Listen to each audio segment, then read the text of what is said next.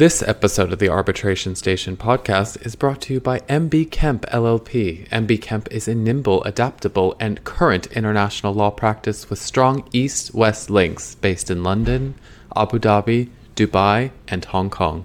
For more information, visit www.kempllp.com or visit us on LinkedIn at Kemp LLP. Hello and welcome to the Arbitration Station. Is that the main issue of ISDS today? So we can not invite Joel to the next episode. You're the native speaker. It can't be very unique. Unique means one of a kind. It's either unique or it's not. It's like you're either pregnant or you're not. Did you say Gaillard? Mm-hmm. Yeah, with a D. I should not pronounce the D. I'm getting DCF tattooed on my neck tomorrow, actually. It's a question I'm putting up there. Hello and welcome to a special episode of the Arbitration Station. We celebrated 100 years and we left, but we had to come back just because I miss you, Sadia. That's why we're back.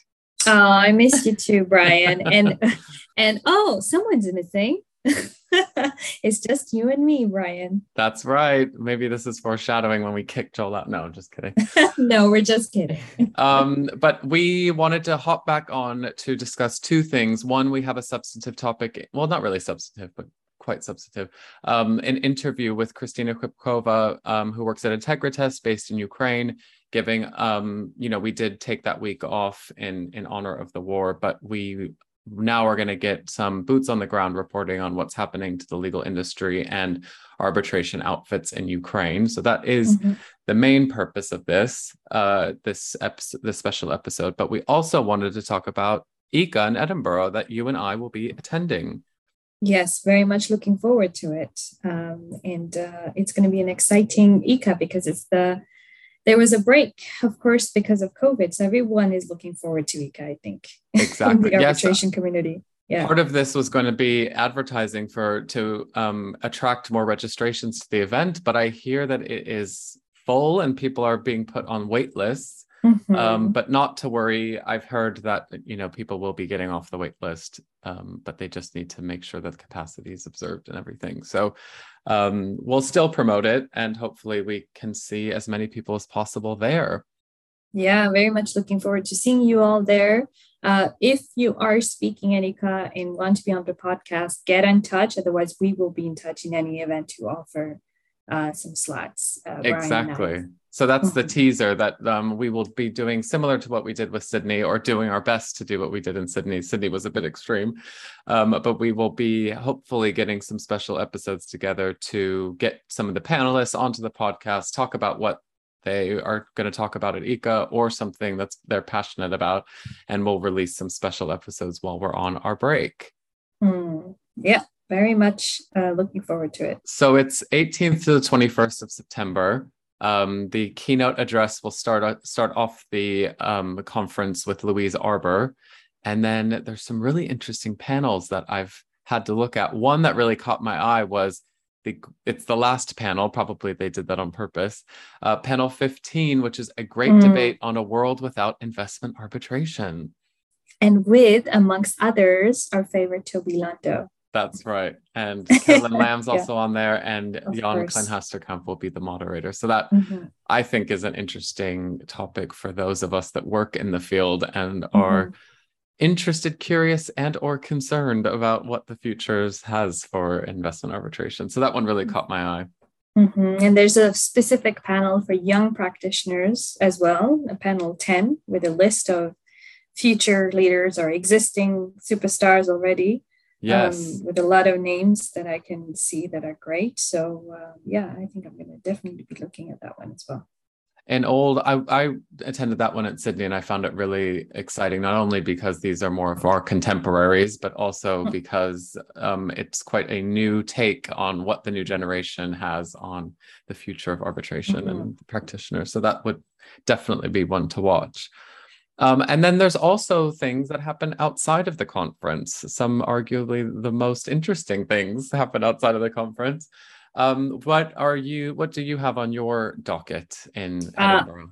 I've got the one thing that I'm really, really looking forward to, and which I invite everyone to join in, is going to be a Kluwer arbitration quiz event.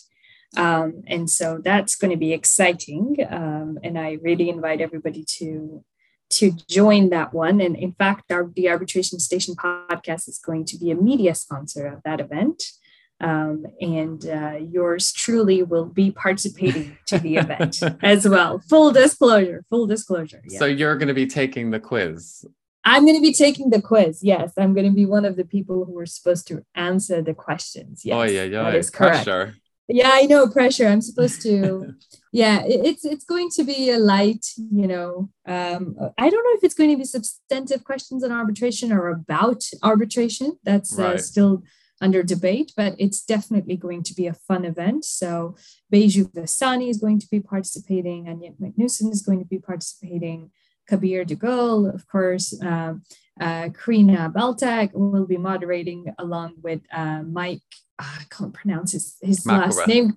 Yes, you said it. So honestly, all-star panel, and they graciously invited me to participate. So yeah, very much looking forward to that. That's great. So everyone should register. You can find it on Kluver's website. That will be the Monday at 6 p.m. Also, Monday at 6 p.m. will be the ADGM Arbitration Center and Arbitra are holding a cocktail reception at the Johnny Walker bar on Princess Street. So that's also on Monday, and you can contact them to register. But I think it's a new Johnny Walker expose / bar that they've opened right in the heart of Edinburgh. So that's local, what should I say, spirits and places to meet other colleagues from the Middle East, which will be really exciting since I know that a lot of people will be coming from Europe, but we do have some representatives coming from all over the world. So that will also be a great event.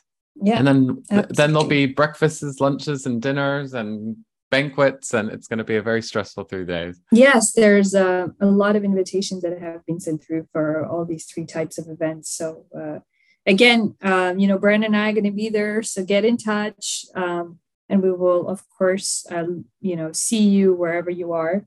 If you want to see us. Yeah, exactly. Come say hello to us. Well, I'm excited to see you, Sadia, in person again, and wishing you and everyone else a great ICA. And with that said, we can hop on to our interview with Christina. Thanks. Yes, let's listen to her.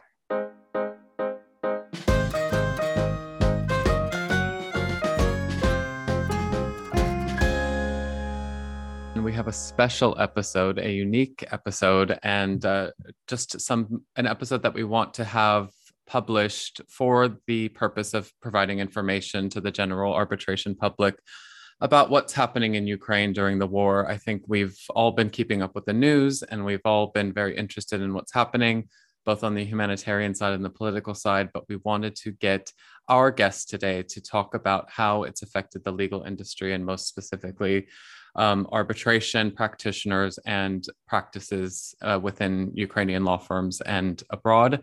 We have with us a counsel at Integritas, Kristina Chybkova, who was based in Kiev but is now residing in Brussels for obvious reasons. Welcome, Kristina, to the podcast. Thank you, Brian. First of all, thank you for inviting me. I'm honored and delighted to join you and speak about the events in Ukraine.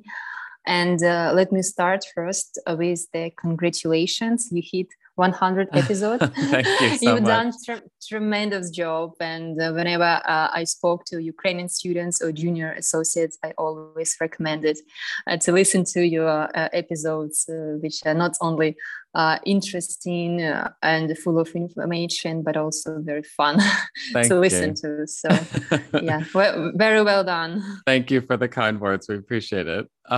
To launch into this, and we spoke about this off air, and just to frame the discussion, we want to keep this away from the highly emotional political side and just keep it to what's happening with law firms and Ukrainian law firms. And one point that I think we should start with is Ukrainian law firms, which obviously probably had Russian clients. And I'm sure there were policies, like there were policies all over the world about the refusal to work with Russian clients. So I just wanted to know how the Ukrainian law firms were reacting to this.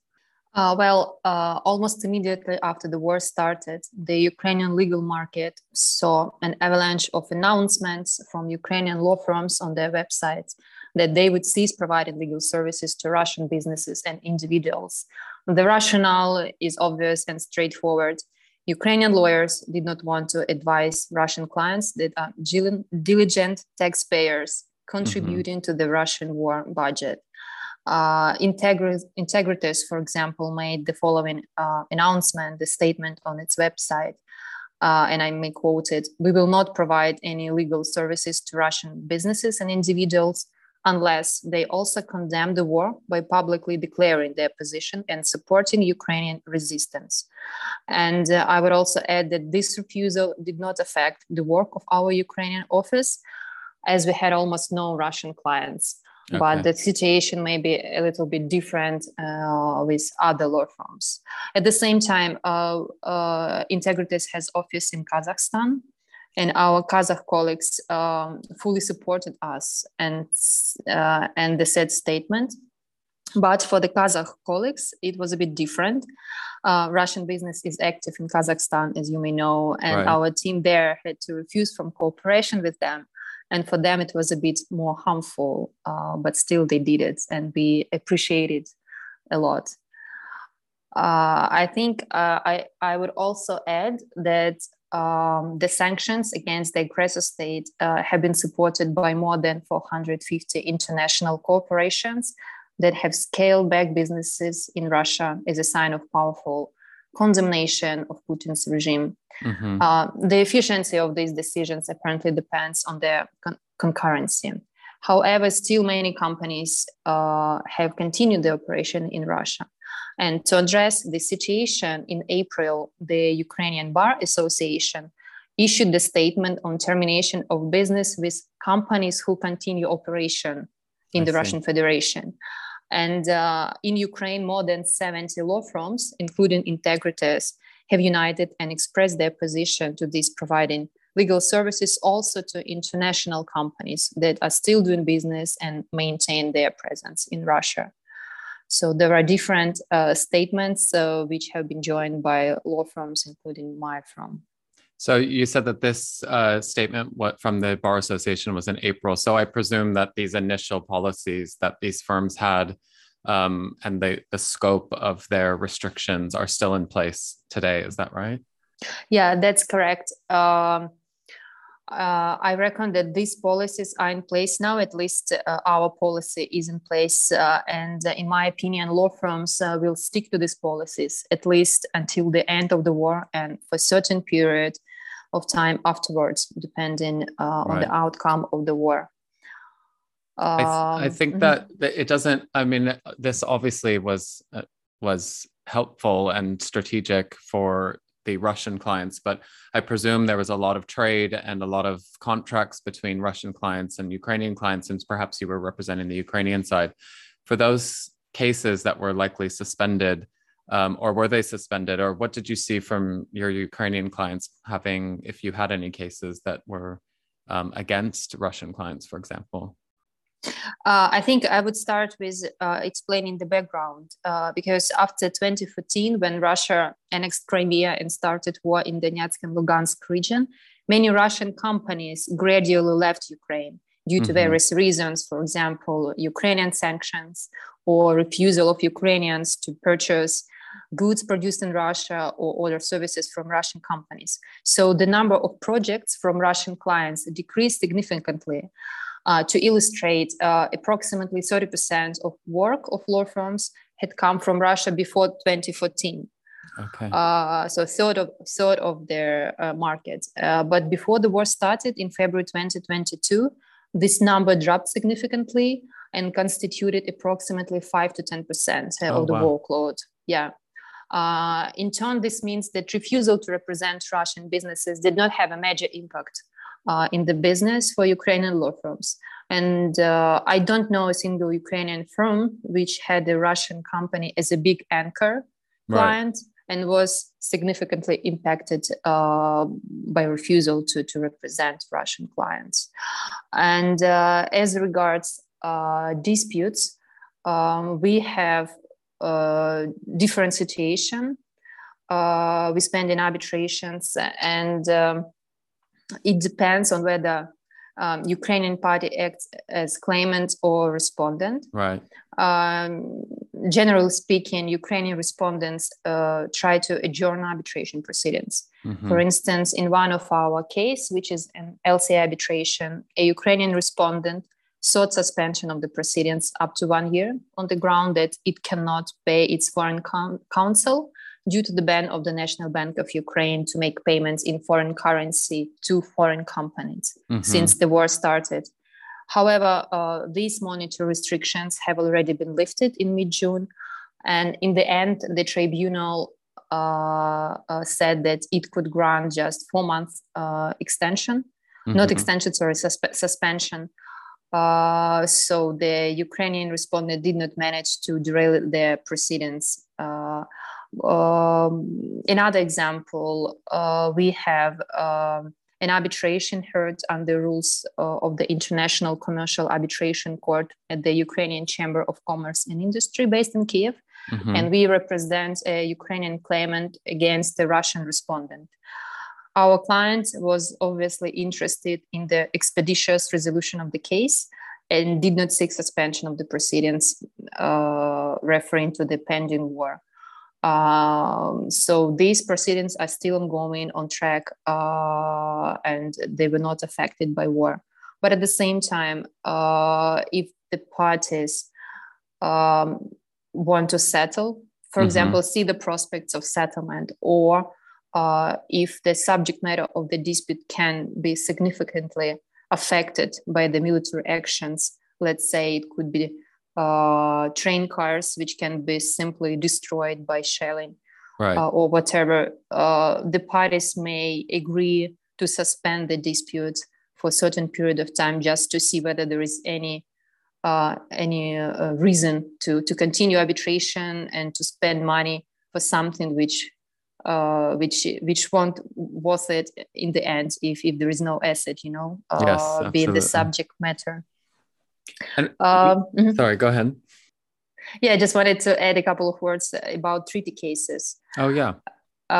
You know that Ukraine, unfortunately, is a respondent in many treaty cases. And from what I've heard from my peers, the Ministry of Justice, being responsible to represent Ukraine, filed requests asking for suspension, I guess, in all cases. But at the same time, some of the cases have already resumed, and some of them are still on hold.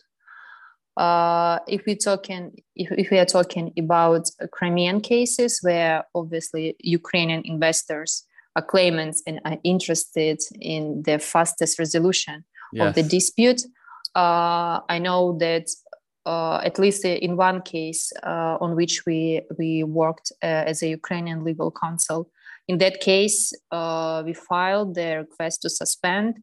The case stopped for a short period of time, and then it was resumed. Also, I know that Naftogaz cases and Privatbank case, also related to the assets in Crimea, they are on track. So they have not been suspended.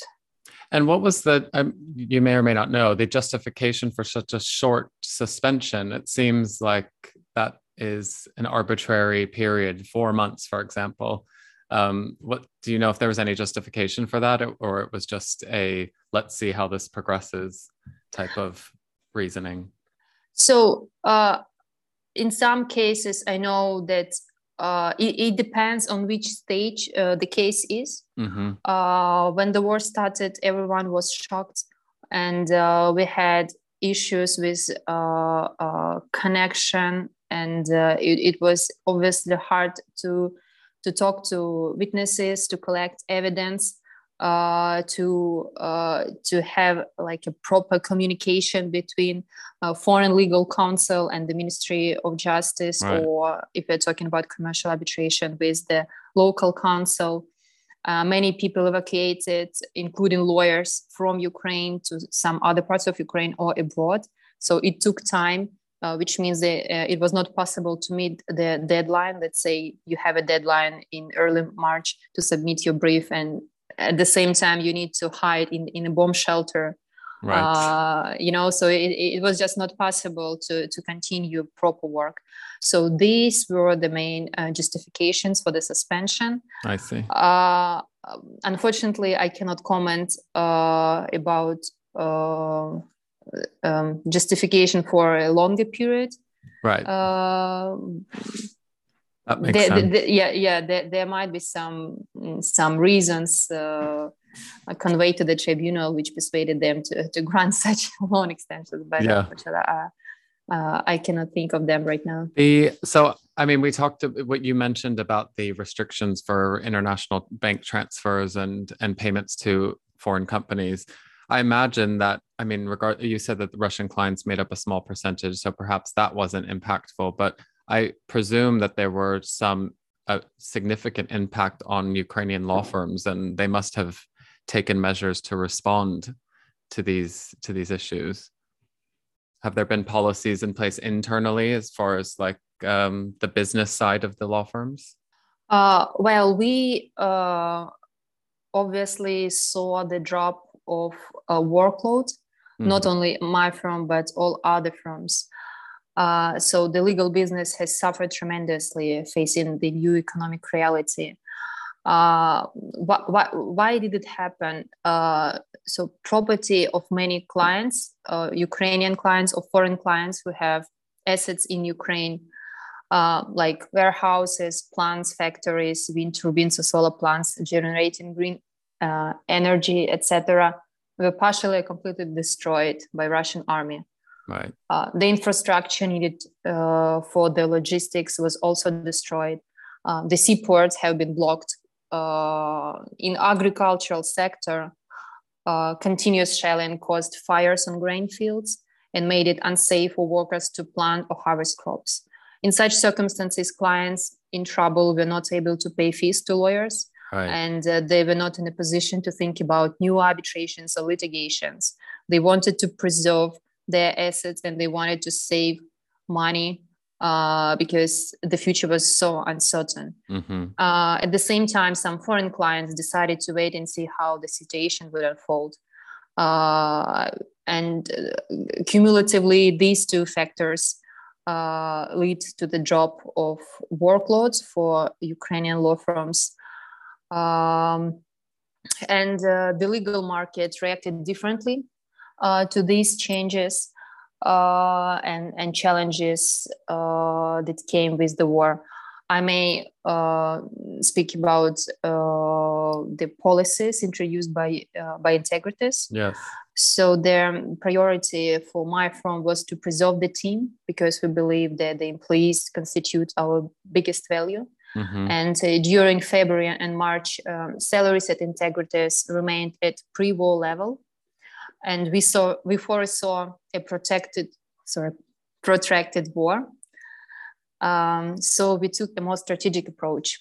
In particular, the management of the firm allocated an emergency budget, which allowed to keep salaries unchanged for 80% of staff.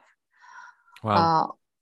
Only the highest paid lawyers had their salaries reduced to the limit of €3,000. And Integritas partners have voluntarily waived part of their compensation in order to ensure their emergency budget. And it will be in place until March 2023, so for 1 year. And we will stick to these conditions, although the workload, as I said, on the team during the war is lower than before it. Of course, after martial law is lifted and the firm gets more work, the firm will return to the pre-war level of compensation. Okay. So this is how Integritas handled the crisis. I would say that we were quite ready, and we learned the lesson of 2014 and the crisis in 2008. But unfortunately, from communication with peers, I see that our situation is quite unusual. In most firms, everything is different and they are forced to make more complex decisions. To illustrate, two major law firms lost their arbitration practices completely. In both cases, arbitration partners with senior lawyers left the firms and joined Polish law firms.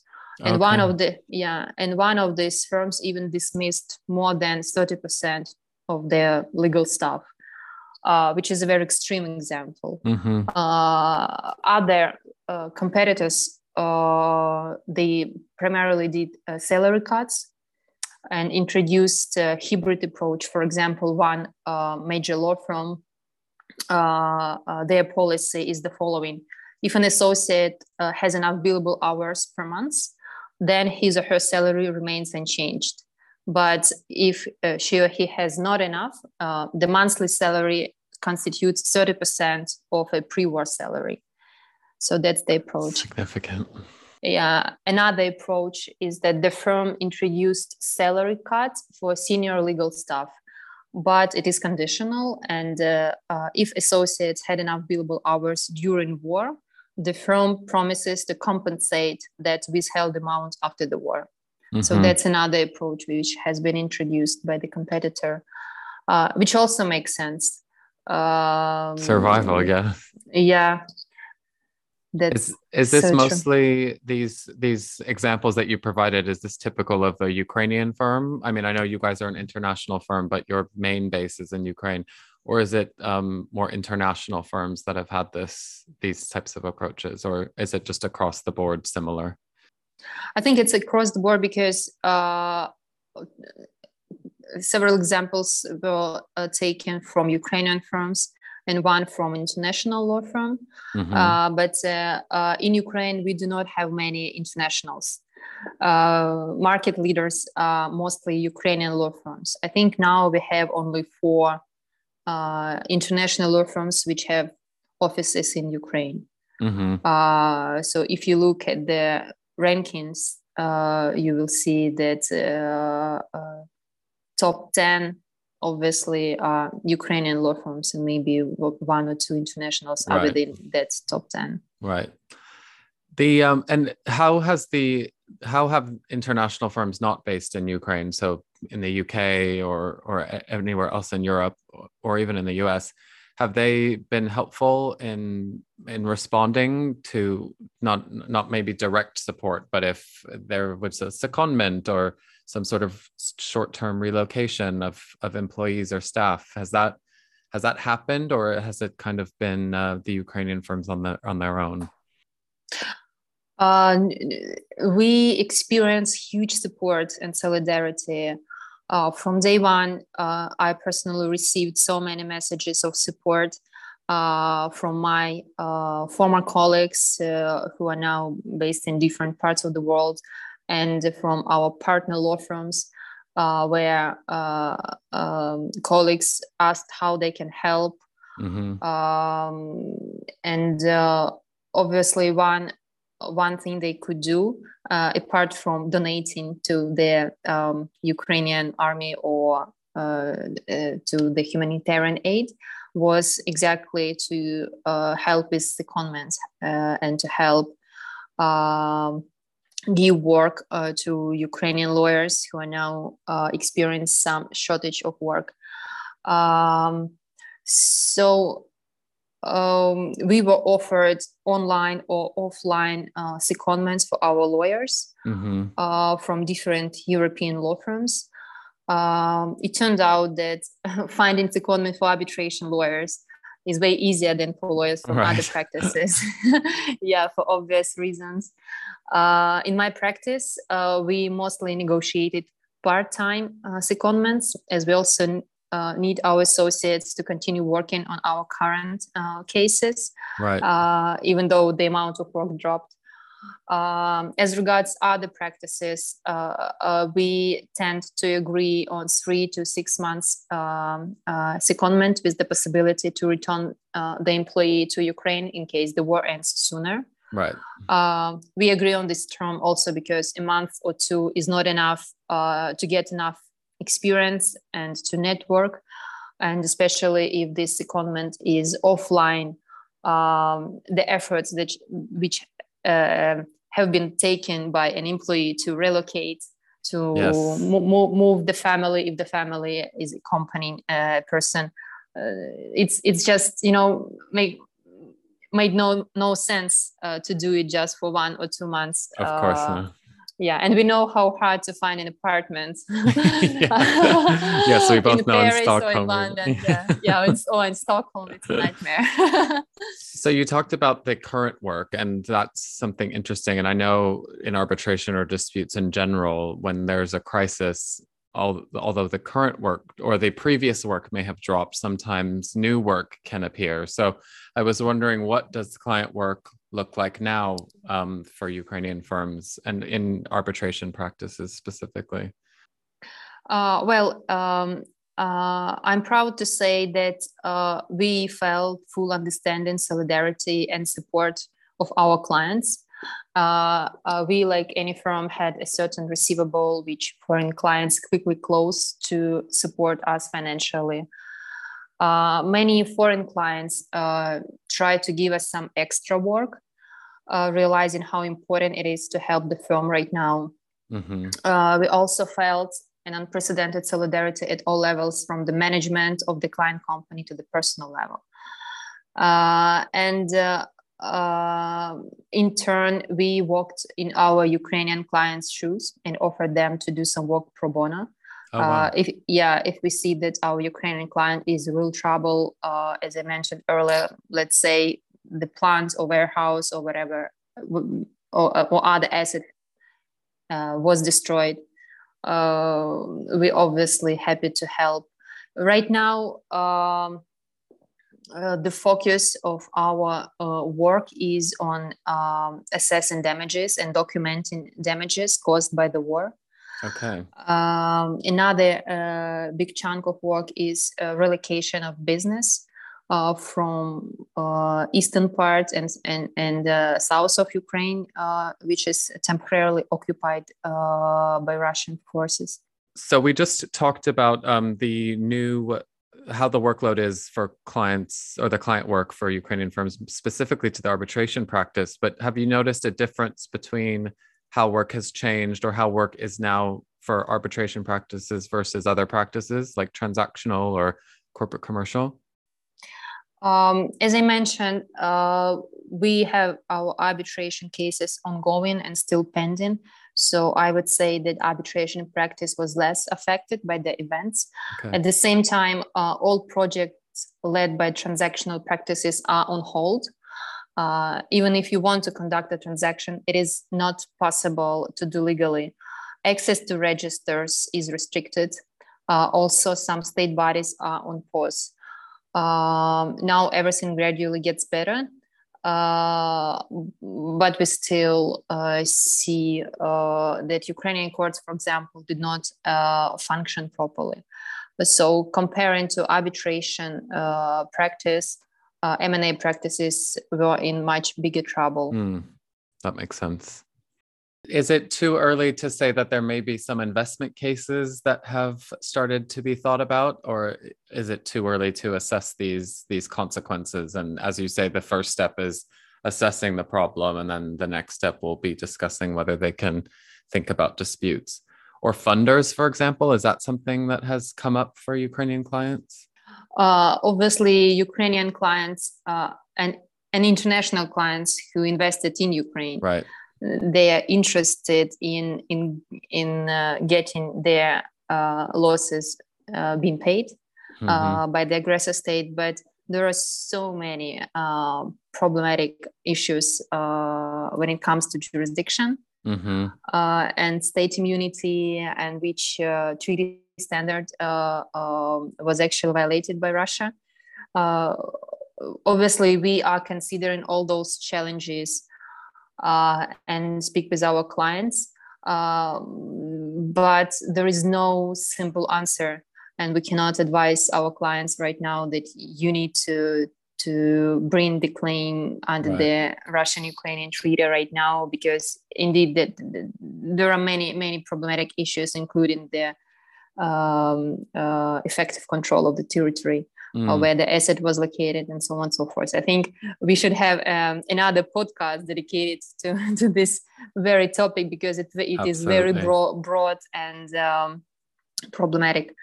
Apart from treaty cases, several other cases have already been launched. For example, Ukraine has already initiated international proceedings against Russia in the International Court of Justice, accusing Russia of using false claims of genocide to justify its invasion of the country. There were several publications on GAR where they explain the rationale and how this case is progressing. Also, the prosecutor of the International Criminal Court has also commented the proceedings and opened an investigation. In addition to treaty cases, there are several claims brought against Russia to the European Court of Human Rights. Right. Russia remains a member of the Council of Europe until at least 16th September 2022, which means that complaints about its violation of human rights are subject to consideration by the European Courts of Human Rights. Right. In turn, this means that we still have time to file claims against Russia under the Protocol 1, Article 1. And the most recent example is the claim brought by Ukrainian oligarch Rinat Akhmetov against Russia, and he demanded that the aggressor country be held liable for the destruction of Ukrainian infrastructure and for compensation for gross violations of his property rights during Russia's unprovoked military aggression. Actually, Rinat Akhmetov, he is the richest person in Ukraine, and he owns 2 huge steel plants in Mariupol. And as you know, Mariupol was completely destroyed by Russian artillery. Right. And in my understanding, there are several grounds of his claim. So the first one is that Russian invaders stole and illegally exported metallurgical products manufactured at his 2 plants in Mariupol. And the second ground is that Russian army destroyed his steel plants during the siege and then occupation of Mariupol. I read in the press that claims are potentially worth $20 billion. Wow. Yeah. Yet again, the major problem with such claims is prospect to enforce the judgment. Of course. Yeah. So applying to the European Court of Human Rights is hardly an effective remedy, given that Russia will not comply with the judgment, unfortunately. And those claims have been brought primarily not to miss the limitation period and to get a positive judgment in favor of Ukrainian claimants.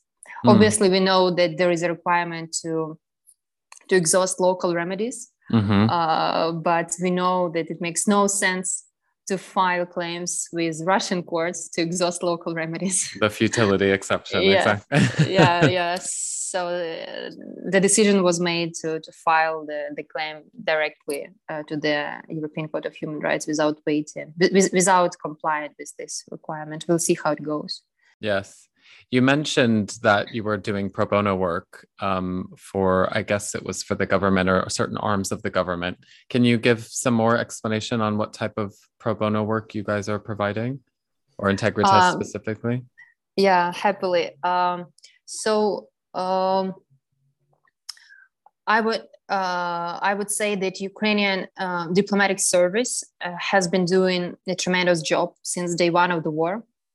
Of course, the Ukraine's Ministry of Foreign Affairs had to give answers to complex public international law questions within tight deadlines because we had no time to waste. And our arbitration practice was happy to assist the Ministry of Foreign Affairs and other state bodies on a pro bono basis to ensure efficiency. Basically, we did ad hoc legal research and provided answers to the questions related to public international law, maritime law, reparations, no-fly zone, and so on and so forth. So it just was like we contacted the ministry, offered our help, and they said, okay, whenever we have an urgent question, we will shoot it to you by email. and if you have time, please help us. And that's how it worked. We also, as I mentioned, offered some pro bono work to our Ukrainian clients if you felt that they need it. I know that several international law firms, to show solidarity and support, also did some pro bono work to big Ukrainian companies. And it was a great sign of understanding the situation and solidarity, as I said. Absolutely. Well, sorry, go ahead.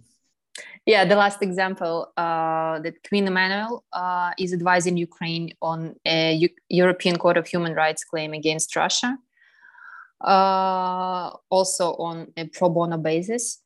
I know there are some other examples when international law firms offered to advise the Ukrainian government on other issues, such as sanctions against Russia, also on a pro bono basis.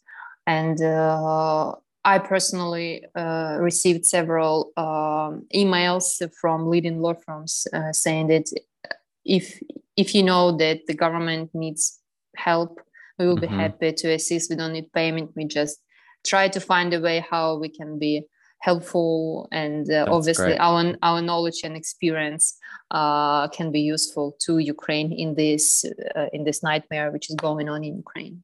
Absolutely. And I think that is a good place to stop, which is it's ongoing, and this is still a very live issue and still a very contentious issue that is sensitive to so many people, both inside of Ukraine and those that have had to leave. So I'd like to thank you for enlightening us and giving us a small snippet of what's happening both in Ukraine and abroad. And yes, thank you so much for all of it.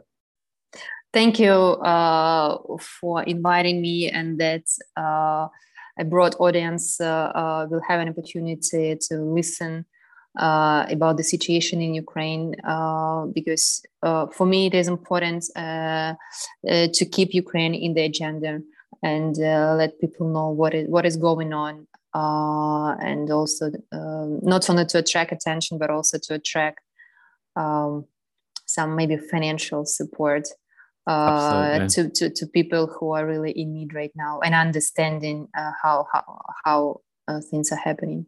So thank you very much. And just to add, we try to be optimistic, and we really hope that when the war will be ended, Ukraine will get investments to reconstruct everything, including infrastructure, and we hope that new business will come to Ukraine and generate more work, not only for dispute resolution, but also for other practices. Absolutely. If anyone wants to send in comments, questions, or wants to help, just email thearbitrationstation@gmail.com and we can forward it on to Christina or to the right firm. So thank you. And it is a long road ahead, but it's optimistic, as you say. It's best to stay optimistic in these hard times. Yeah, thank you very much.